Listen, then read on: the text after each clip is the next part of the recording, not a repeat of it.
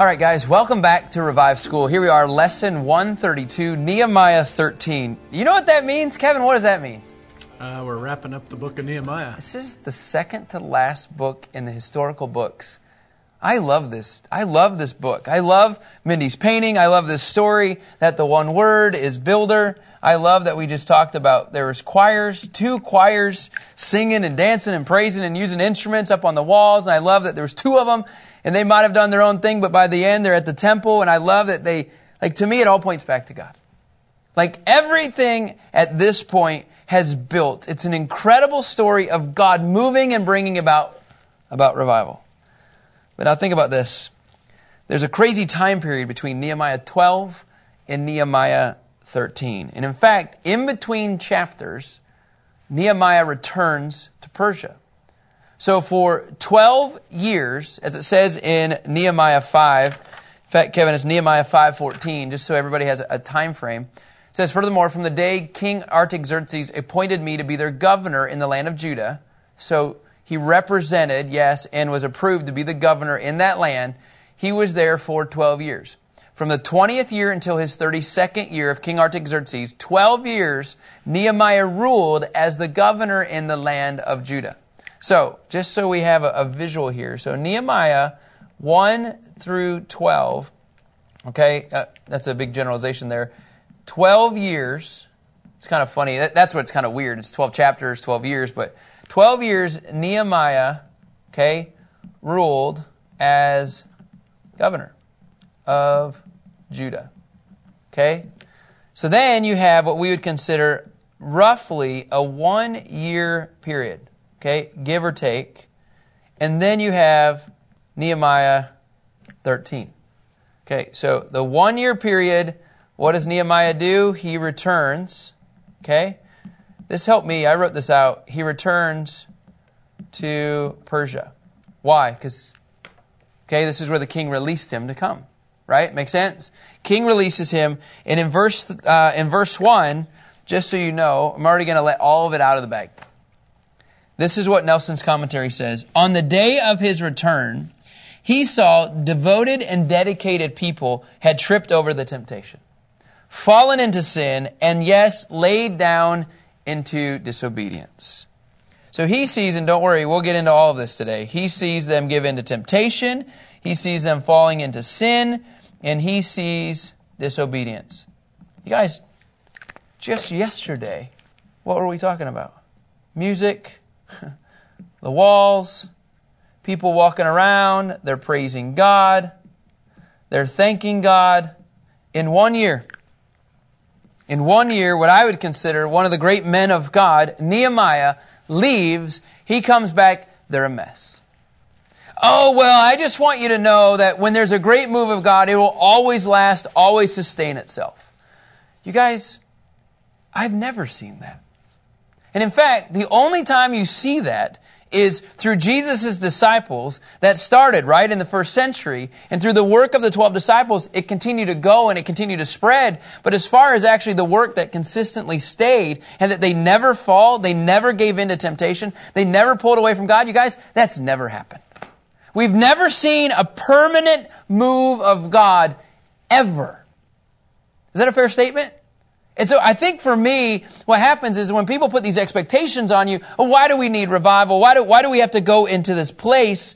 General William Booth, who founded Salvation Army, I love what he wrote. He said, young men, always bear in mind that it is the nature of a fire to go out. You must constantly keep it stirred and fed, and you have to keep the ashes removed. You're always working on the fire to keep it going.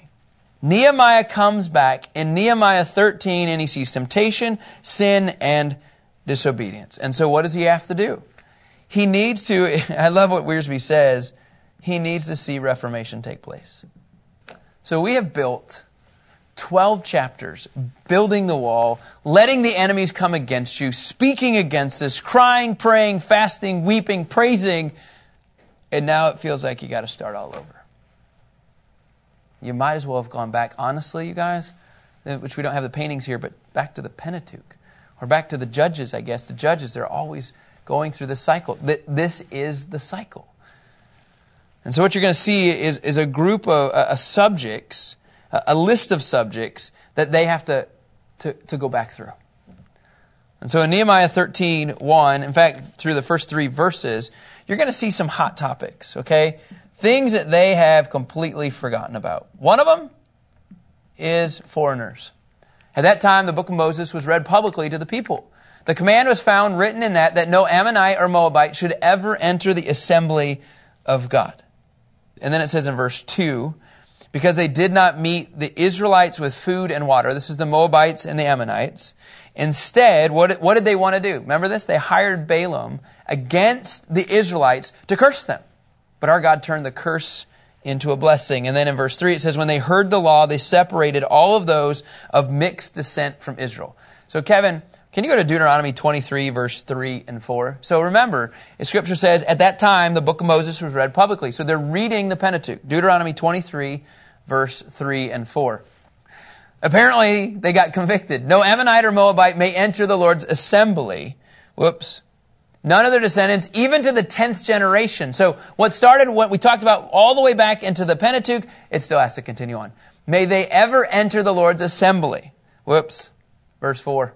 This is because they did not meet you with food or water on the journey after you came out of Egypt. They didn't want to share. They wanted to keep the fruit snacks for themselves. They didn't want to give it to their buddies. They wanted everything for themselves. And because of that, Balaam, and yeah, I just referenced fruit snacks. And because Balaam, you know I have kids, son of Beor from Pethor in Aram Naharaim was hired to curse you. So not only did they not share the food, they then said, be cursed. Now, here's what happens, you guys. In Genesis 12, 1 through 3, Kevin, if you'll go to even just verse 2, I mean, this is crazy to me. In Deuteronomy 12, we know what's going to happen to these people. It says, I will make you into a great nation, I will bless you, and I will make your name great, and you will be a blessing. Verse 3, I will bless those who bless you. So Ammonites, Moabites, did they bless the Israelites? No. What's going to happen? According to the Abrahamic covenant that God spoke to Abram, I will curse those who treat you with contempt, and all the peoples on the earth will be blessed through you. So if they're going to be a blessing, I'll bless them. If you're not going to bless Israel, Scripture says, you will be cursed. I mean, here you have the Ammonites and the Moabites. What are they not doing? They're not supporting the Israelites. True statement. They're not giving food. They're not giving water. That's what Scripture says. But when you go to Matthew 25, I actually believe, this is crazy. No, Jesus might not be specifically referencing this, but I know He knows what this is about. When the Son of Man, in verse 31, comes in His glory and all the angels with Him, then He will sit on the throne of His glory. Now watch, in verse 32, let this unfold. All the nations will be gathered before Him. He will separate them from one another, just as a shepherd separates a sheep from the goats. Verse 33. He will put the sheep on his right and the goats on the left. Then the king will say to those on his right, these will be the sheep, come, you who are blessed by my Father, inherit the kingdom prepared for you from the foundation of the world. That's the blessing. For I was hungry, look at the qualifications, and you gave me something to eat. I was thirsty, you gave me something to drink. I was a stranger, you took me in. I was naked and you clothed me. I was sick and you took care of me. I was in prison and you visited me. Then the righteous will answer him, Lord, when did we see you hungry and feed you, or thirsty and give you something to drink? Verse 38. When did we see a stranger and take you in, or without clothes and clothe you? When did we see you sick or in prison and visit you? In verse 40. After the king will answer them, I assure you, look at this. Whatever you did for one of the least of these brothers of mine, you did for me. So brothers, I actually believe in verse 40, you guys, he's referencing, think about this, he's referencing, yes, his people. When you take care of my people, you're taking care of me. And so in Matthew 25, here you have the sheep and the goat nations. I actually believe there's going to be a judgment that comes on the nations that do not support Israel. Those that don't feed, those that don't give water, those that don't take care of, those that don't align. This same, yes, truth applies with the Ammonites and the Moabites. They did not bless the Israelites, and guess what? A curse. And then in verse 41, then he will also say to those on the left, depart from me, you who are cursed, and into the eternal fire prepared for the devil and his angels. For I was hungry, you gave me nothing to eat. I was thirsty, you gave me nothing to drink. I was a stranger, you didn't take me in. I was naked, you didn't clothe me. Sick and in prison, and you didn't take care of me. Then they too will say, Lord, when did we see you hungry or thirsty or a stranger or without clothes or sick or in prison and not help you? Then he'll answer them, I assure you, whatever you did not do for one of the least of these, you did not do for me either. And then it wraps up in verse 46, and they will go away into eternal punishment, but the righteous into eternal life. Now, I'm not implying works-based for salvation here. I just want to make sure everybody understands this. I am taking this principle of Matthew 25, and Jesus is clearly saying, I'm going to come back, I'm going to judge the nations based on how you've treated my brethren, the Israelites. That's what I'm basing it off of. And then guess what? There's a foreshadow that goes way back. There's a time before the Ammonites, the Moabites, they didn't take care of the Israelites. Guess what? There's a curse. And I just think every time I go through this process, people don't really understand the importance of whether or not you bless or you curse Israel. And Matthew 25 is pretty clear. I wouldn't mess around with it. And guess what? When Nehemiah left, his own people started to dabble into the foreigners that Moses said, no, don't do that. Because those are the people group that are actually going to experience a curse. So when you begin to blend the curse and the blessing, I'm telling you, it actually doesn't work so well. And so that's what you're going to see in the first 3 verses. Nehemiah is coming back, and it says in verse 3, when they heard the law, they separated all those of mixed descent from Israel. So what did they do? They obeyed the law. They actually began to reform back to what God originally had designed. Now in verses 4 through 9, okay, now we're taking care of the temple. Okay? We're taking care of the temple. Earlier on, we're taking care of and talking about foreigners. In verses 4 through 9, it says, now before this, Eliashib, the priest, had been put in charge of the storerooms of the house of our God. He was a relative of Tobiah. Tobiah, hello, this is Tobiah, Sanballat, and Gershom. This is the bad guys. This is the guys that wanted Nehemiah to not rebuild, right? Now, Eliashib, the priest, is kind of confused because he's got a family member. And it says in verse 5, he had prepared a large room for him. So Eliashib, the priest, think about this. Nehemiah leaves to Persia. He leaves, the priest builds a room, a large room, prepares it for the enemy who says, don't build this. This is exactly where they stored the grain offerings, the frankincense, the articles, the tenths of grain, new wine, oil prescribed for the Levites, singers, gatekeepers, along with the contributions of the priests. And while all this was happening, Scripture says in verse 6, I wasn't in Jerusalem. I had returned to King Artaxerxes of Babylon in the 32nd year of his reign. It was only later that I asked the king for a leave of absence so I could return to Jerusalem. Then I discovered the evil that Eliashib had done on behalf of Tobiah by providing him a room in the courts of God's house. Okay, you got to pull back just for a second. This is the high priest allowing God's enemy to actually have an apartment in God's house. In fact, I'm going to remove all of the grain offering. I'm going to move everything out. Kevin, can you go to Nehemiah 2, verse 10? Just want to make sure everybody understands who's living in the temple. From the high priest. When Sanballat the Horonite and Tobiah the Ammonite official heard that somebody had come to seek the well-being of the Israelites, they were greatly displeased. In fact, verse 19 of Nehemiah 2 says this, when Sanballat the Horonite, Tobiah the Ammonite official, and Geshem the Arab heard about this, they mocked and despised us and says, what is this you're doing? Are you rebelling against the king? So Tobiah the Ammonite, right?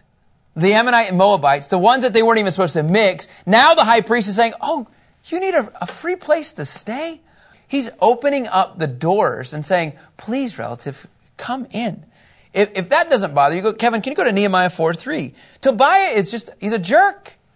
He constantly is coming after Nehemiah. He doesn't want the wall to be rebuilt. In fact, he mocks the wall. This is a funny line to me. Then Tobiah the Ammonite, who was beside him, said, indeed, even if a fox climbed up on what they're building, he would break down their stone wall. So he doesn't even think that their building is going to actually stay there, and now he's living in it.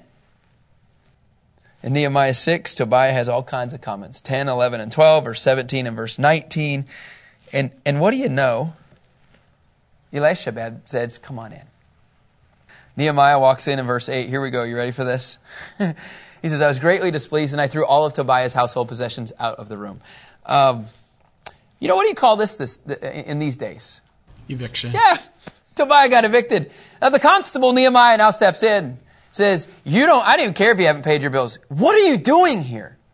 So I think he probably had to find favor. He is just chucking it out. I just think it had to be so fun. And then in verse 9, what do you know? What do you know again? I ordered that the rooms be purified. So here's what some of this would have looked like. Nelson's commentary said there would have been washing. There would have been, I have the word scouring. Like really, does that sound right? That sound right?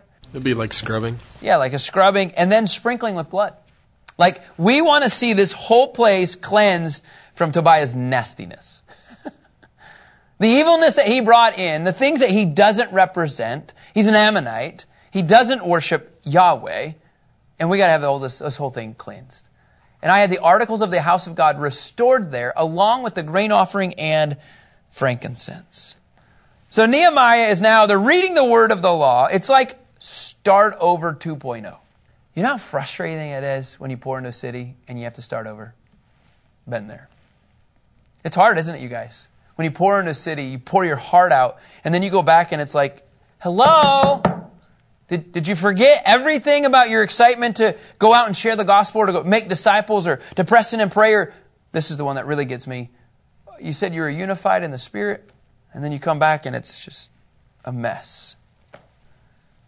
And I just think here in this process, sometimes you have to pull back and say, how can I clean house? What we're doing in this church is not of the Lord. Let's clean house. What we're doing in my house, in this room, it's not of the Lord. We need to clean house. Nehemiah does that. I'm pretty sure when Nehemiah came back after a year-ish, he wasn't expecting the temptations, the sin, and the disobedience. I know I wasn't. When I come back into cities, you're like, I have full expectations, and like, oh, they're not even here anymore. And here's the crazy thing, you guys. Because of this, now watch in verse 10. I also found out that because the portions for the Levites had not been given, each of the Levites and the singers performing the service had gone back to his own field. So the Levites aren't even getting paid. The singers aren't even getting paid. So if they're not getting paid, Kevin, what do they have to go do? To go work. They got to go work. So now there has to be a revival of tithing.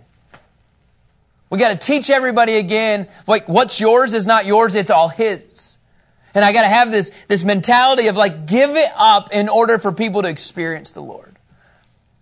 And so you're just scratching your head saying, what has happened here?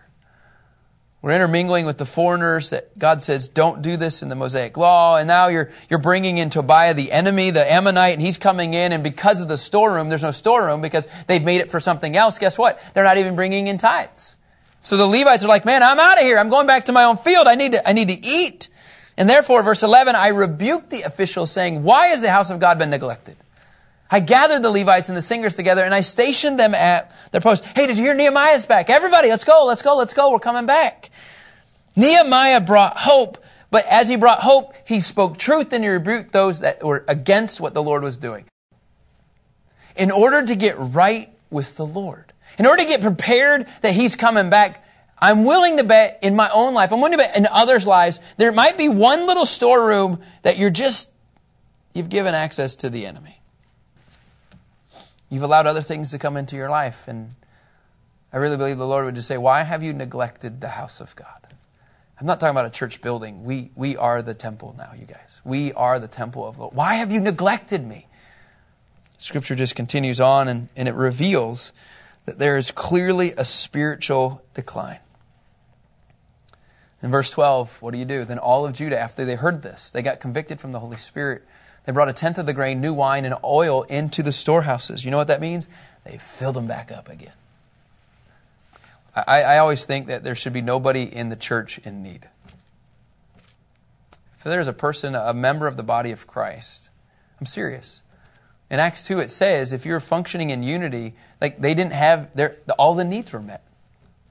When you see the Scriptures and you really want to do what God's asking you to do, you're not going to hold anything back.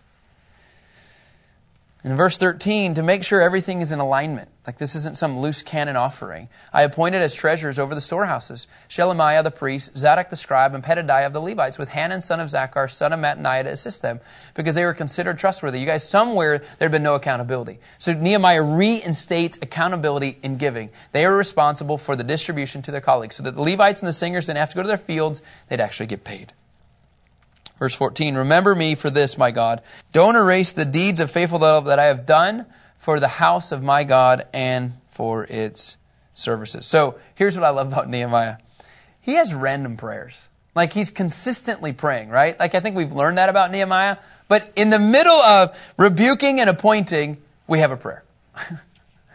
It's just kind of an interesting concept here, but in Nelson's it says this: normally prayer is offered to the Lord before or during an event. In this context, Nehemiah's prayer followed his good deeds. Simple little observation of what you see. And in verse 15, if you'll keep going there, Kevin, it says, at that time I saw people in Judah treading wine presses on the Sabbath. Oh boy. You want to get Nehemiah going again? Foreigners, temple, and now Sabbath. Here you have verses 15 through 22. I guess I didn't write down. I should have written down in regards to our Levite friends. They got left out, didn't they? I didn't write it down. Verses 10 through 14. And now we know on Sabbath. It says, I saw people in Judah treading wine presses on Sabbath. Oh, by the way, they're also bringing in stores of grain and loading them onto donkeys, along with wine, grapes, and figs, and all kinds of goods are being brought to Jerusalem on the Sabbath day. So I warned them against selling food on that day. Verse 16, the Tyrians living there were importing fish and all kinds of merchandise and selling them on the Sabbath to the people of Judah and Jerusalem. Hey, $9.99 Jerusalem t-shirts. Like, what kind of merchandise are they selling? You know, like, get your IDF hats. Selling them on the Sabbath to the people of Judah and Jerusalem. And then here's a theme. In order to see reformation, what I do see in Nehemiah's life is I see a season of rebuke. I rebuked the nobles of Judah and said to them, what is this evil you're doing, profaning the Sabbath day? Verse 18, didn't your ancestors do the same so that our God brought all of this disaster on us and on the city? Hello, you idiots, you're doing it again. I don't really want to go back. And now you're rekindling his anger against Israel by profaning the Sabbath. Man, in verse 19, here we go. This is where close for business begins to take place. When shadows began to fall on the gates of Jerusalem just before the Sabbath, I gave orders that the gates must be closed and not open until after the Sabbath. In other words, Rich, you and I can't drive our car into Old City on Sabbath. I'm closing the gates. That's what Nehemiah did. I posted some of my men at the gates so that no goods could enter during the Sabbath day. In other words, I'm closing the gates and you're trying to be sneaky, I'm going to put people there. Once or twice, the merchants and those who sell all kinds of goods camped outside Jerusalem. You know what that means? Vendors. Man, these guys are ruthless. But I warned them, why are you camping in front of the wall? If you do it again, I'll use force against you. In other words, I'll actually hurt you. He's going all like, I'm going to rip your head off. I'm going to do something. And after that, by the way, it says they didn't come again.